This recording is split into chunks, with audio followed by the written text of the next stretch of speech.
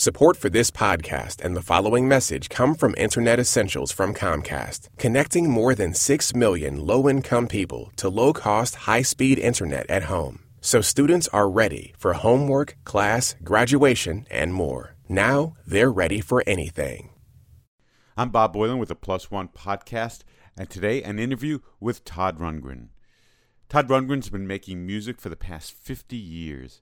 His first records was with his band Nazz in 1968, and later with his own groundbreaking solo pop albums. Those early albums, especially Something Anything, A Wizard, A True Star, always stretch the boundaries of what a solo artist can do with the technology of the day. He's also a lucrative and creative producer.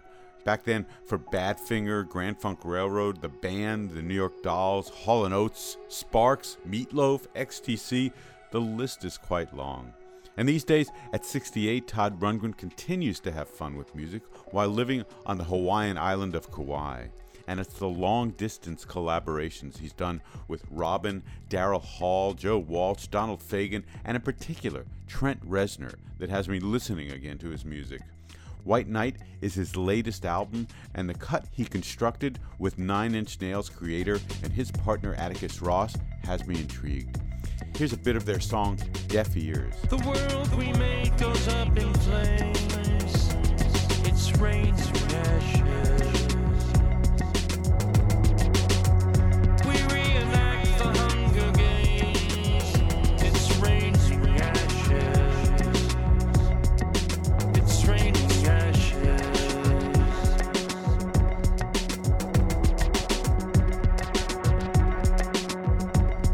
It's rain.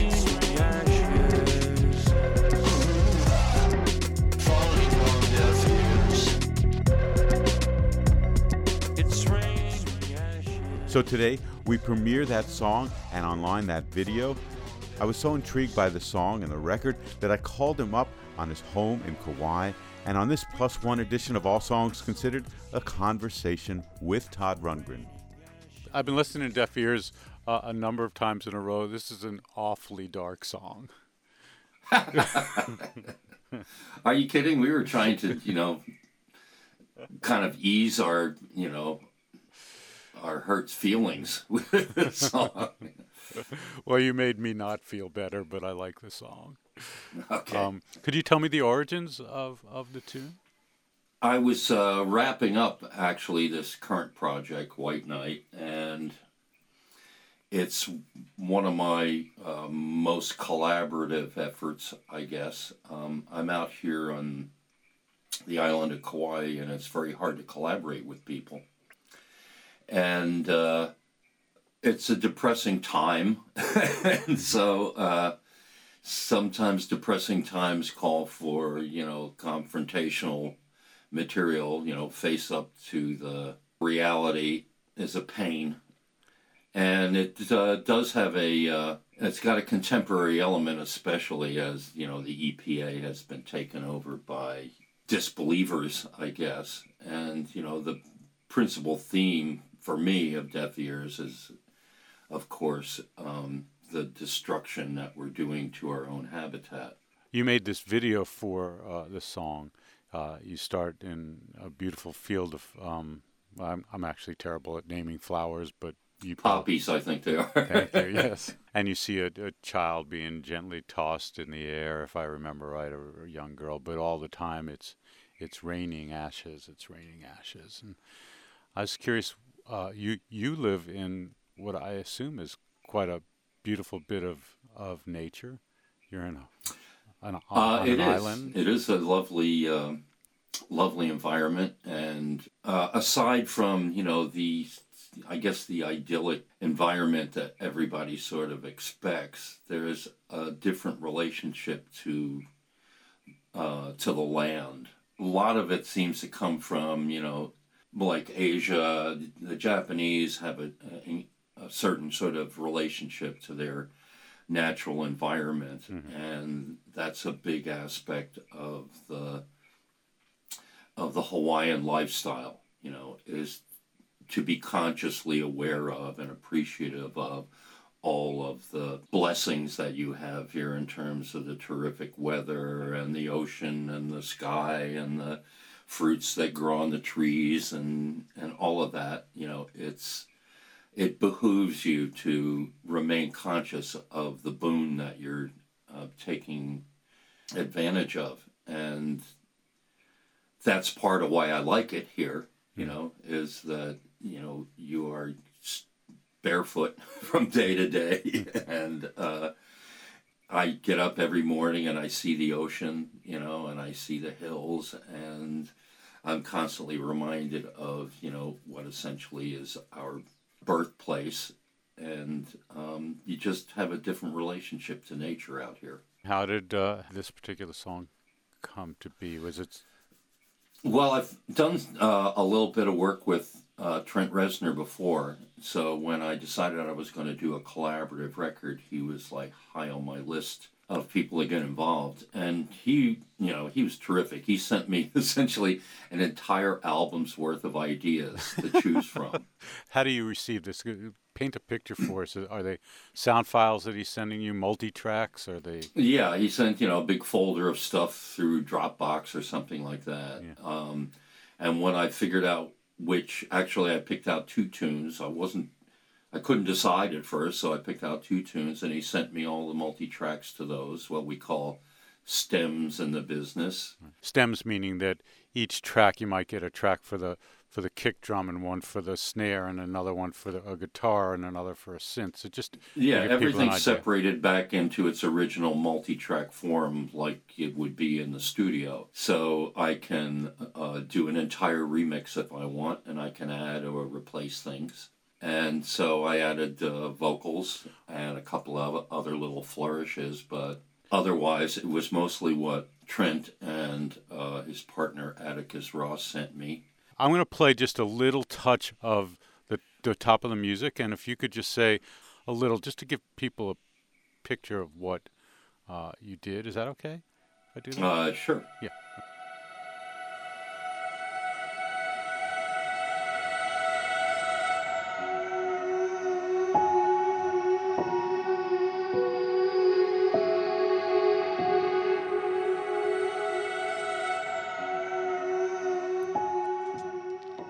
So is all this here, the piano, the synth, or did...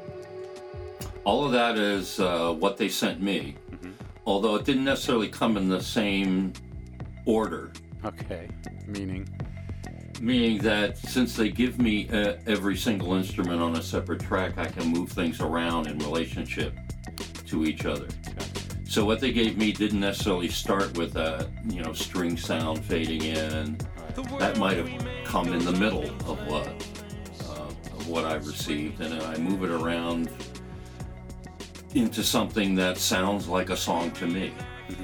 So it's an interesting form of collaboration. You don't actually ask the other person, oh, can I do this? Or, what do you think of this? I essentially just do it, and then I send it back to him and say, well, here's what I did. Yeah. Take it or leave it, in a way. Right. And as a matter of fact, Trent and Atticus took it, and they did actually a variation, another mix of the song that is different enough, that I think that at some point the label is going to release that as well. Oh, cool. For, it's almost like looking at the song from a different angle, while the lyrics and everything are all the same and the message is still the same. It comes at you in a different way, comes at you from a different direction. Yeah, you hear this tone and you hear this, the atmosphere that they've created. Did that inspire the words, or how does that happen for you? Well, in this particular instance, yeah, the sound of the music obviously indicates something that, as so much Nine Inch Nails music does, something is a little angsty going on here. Of all of the subject matter, that was in the realm of what I was singing about, that seemed to evoke my desire, to make some sort of a expression or statement about, our place in this particular environment. The world we make goes up in flames. It's rains and ashes. We reenact the Hunger Games. It's rains and ashes.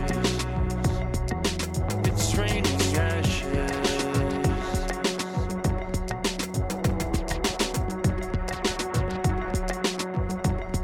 It's rain and ashes, falling on deaf ears. It's rain and ashes, falling on deaf ears. We pray to God our soul to keep from raining ashes. We smother in our sleep, covered in ashes. It's rain and ashes. How long does it take you to do something like what you did? I mean, Well, so much of it is already done. Right. Like I said, I didn't have to work from scratch. First of all, come up with a musical idea, then flesh it out with various instruments and stuff. I got all of that from them. My understanding is that Trent and Atticus have been doing a lot of film work lately, and so what they sent me was sort of a catalog of ideas that they keep in case, it would work with a particular scene in a film, something like that. So the music is naturally evocative in that way, and it doesn't have a lot of melodic elements that lock you into a certain thing. right. So it made a nice palette for me to, kind of just imagine the kind of vocal that I wanted to do over it. The one thing I didn't want to do is make it come off as if it was just a Nine Inch Nails record. Right. I had to have something of myself in there as well. And I'm sure that's what they would want as well. Well, hopefully.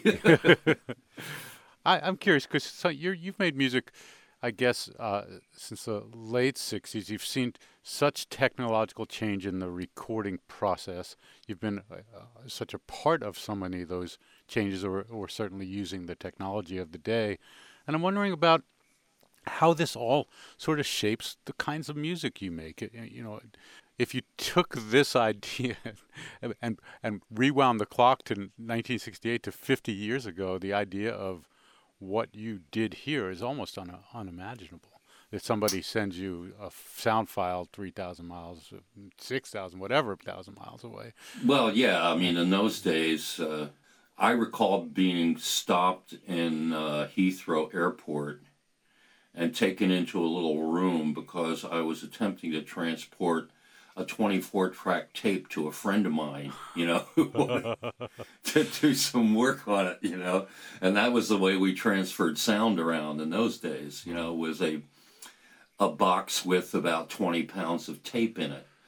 And, this kind of collaboration actually has not been practical until actually recently, when we've got these file sharing services like Dropbox and Hightail, where you can take very large chunks of data and leave them for someone to pick up. And it's partly the fact that, we've got this new concept, the idea of, quote, cloud storage or storing stuff remotely, but also the fact that everyone has much greater bandwidth now than they used to have. Mm-hmm. Even though this would have been technically possible, let's say 10 or 15 years ago, a lot of people were still using dial-up modems at that point, Yeah. And at 1,400 baud, I don't know how long it would take to download what essentially can be several gigabytes of material. So it's become much more of a unremarkable thing, I guess, nowadays for musicians to collaborate and be able to share their entire projects with each other across the globe.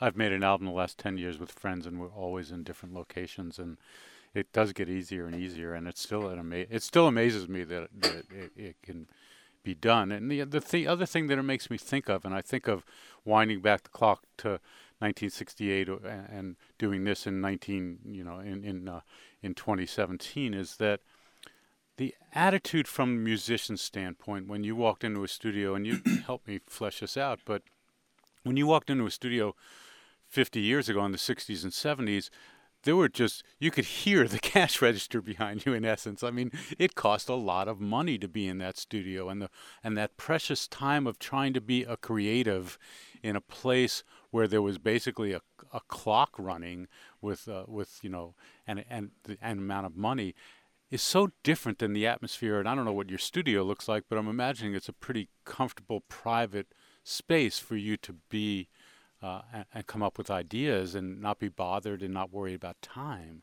And just that technological difference is huge in making music. Well, I made that leap a long time ago. I made that leap like on my fourth album, about 1972 or 3, when I built my first studio. And like so many other things in modern music, you can sort of blame it on the Beatles.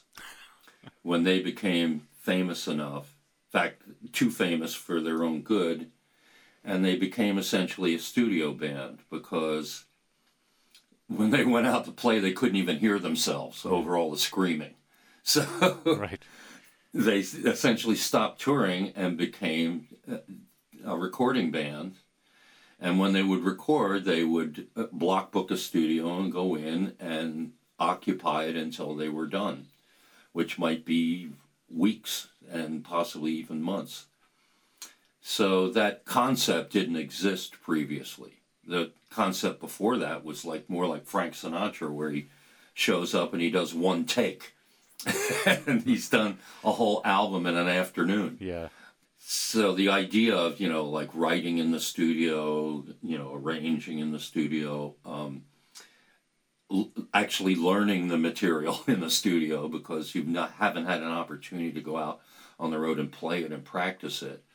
That was unheard of. Wasting that much time in the studio was considered, profligate. And it wasn't until the Beatles justified it by, first of all, the obvious expected success of whatever they did, but also the different kind of attitude in terms of creativity and the kind of songs they were writing. They were no longer thinking in terms of what can we perform, because they weren't performing anymore. They could do things that couldn't be performed live. And that just changed everybody's attitude about being in the studio. Even my very first records with the Nazz in the late 60s, we found a studio somewhere and we block booked it. We more or less owned it for whenever we wanted to show up and for however long we wanted to be in the studio. So that concept was sort of born in me because of the fact that I was such a Beatles fan. And how about the concept of, as you explained at the beginning of me playing this song, well, I just took the piano and I moved it around, and then I did. In other words, the digital notion has been around for a while, but it's still so very different, and I wonder how you think it might have affected the way you write, create. And is it better, or is there a betterness to it, or it's just different? Well, it's a differentness. Not every musician is comfortable doing it that way. A lot of musicians still would rather just, rehearse a song with a band and come in and capture it in one take, and that's real music. That's never going to go away. But you could almost look at it as the difference between sculpting in stone and sculpting in clay. When you sculpt in stone, once you've chipped something off, it's gone. It's fixed. There's nothing you can do, to repair that. Whereas if you're sculpting with clay, you can take some clay away or add some more clay, reshape it until it's set. It's still sculpture, in the same way that it's still music. One form of music doesn't allow a lot of flexibility, but then again, there are other approaches that allow you almost the ultimate flexibility, and it's just your obligation to decide when it's done. Do you have a preference? Well, I've gotten used to the latter, of course.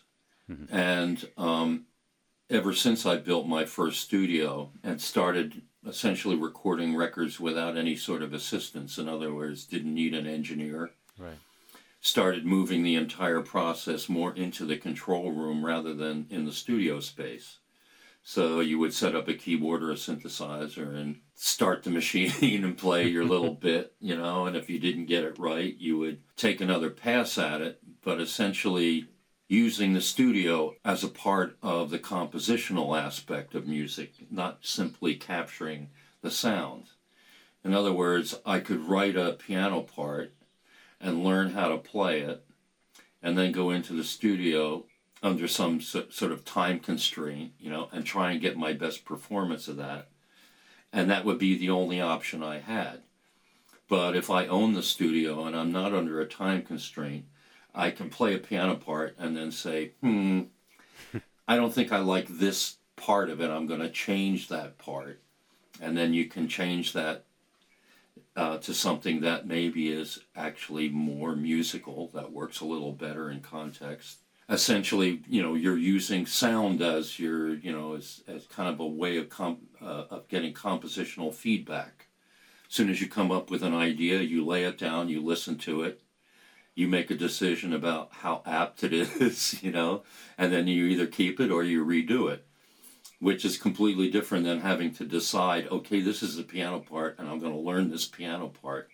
Right. And that's going to be the piano part. In the bigger scope of music and all the years of you making music, I'd imagine that I'm going to think that anymore it might not matter to you what people think of your music or where your music fits in. Well, that attitude, I guess, set in pretty early with me. As soon as I left the Nazz, I made 2 records with my original band when I was still in my teens. I left the Nazz, I was about 20 years old. I was living with clothiers in the West Village and designing and installing lights in a dance club and stuff. And it looked like my musical career might have been over. And I got approached to join the Albert Grossman organization as an engineer and producer. And that essentially gave me the opportunity, first of all, to learn a lot about music and about the process of making records. And at a certain point, it gave me the opportunity to make records of my own, kind of like as a reward for the work I was doing for Albert Grossman. And everyone was a bit surprised when I delivered my first album, and there was a song that became a radio hit on it. So I never had planned to be, a solo musician so much as just a guy who made records as a hobby and made a living producing records for other people. So I stopped caring what people thought about my records very early on. I didn't have to care. I already was making a living producing records for the band and Badfinger and Grand Funk Railroad and stuff like that, and making a handsome living at it. Why should I care how successful my own records were? But that gave me the freedom to go places musically that a lot of other people may not have bothered to go. And I think it's also probably why on this record and so many of your collaborations, the variety of people, the Daryl Halls from that to Joe Walsh and Robin and Trent Reznor, it's just the scope is so huge. It is such an admiration for the things you do because you tackle so many different things, and I think you have a mass appeal, even though maybe your records don't have mass appeal. Well, I have nothing against popular music. I grew up listening to it, but it's not the only thing I listened to. Yeah. And not the only thing that influenced me.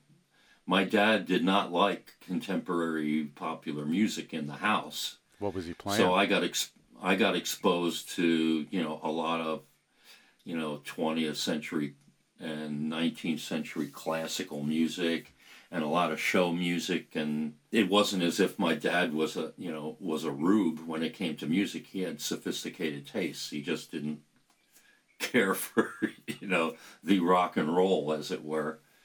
So I got exposed to, to a pretty broad variety of styles and a lot of, very important seminal music as well.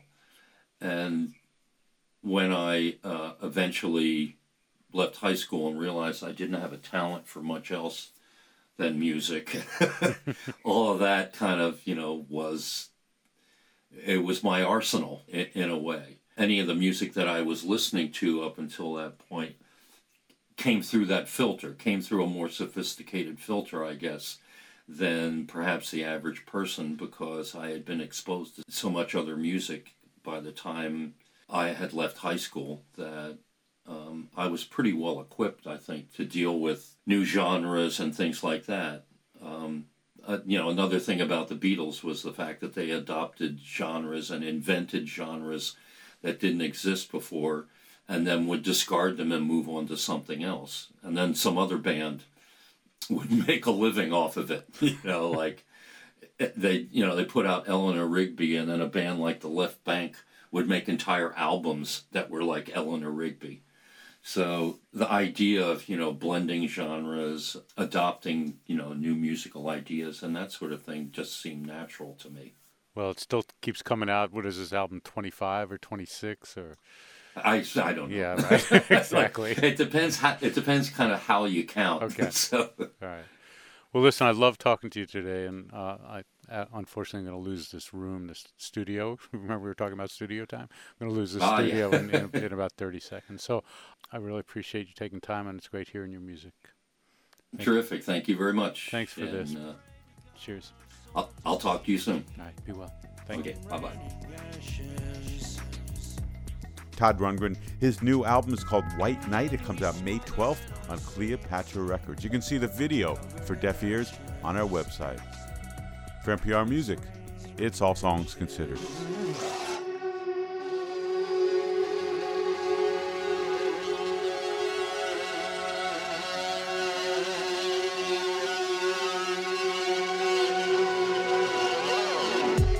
Dark as far as eyes can see, it's raining ashes. We've reached the end of history. Here come the ashes, raining ashes,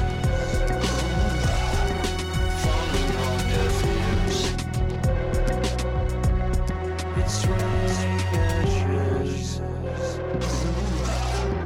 falling on deaf ears.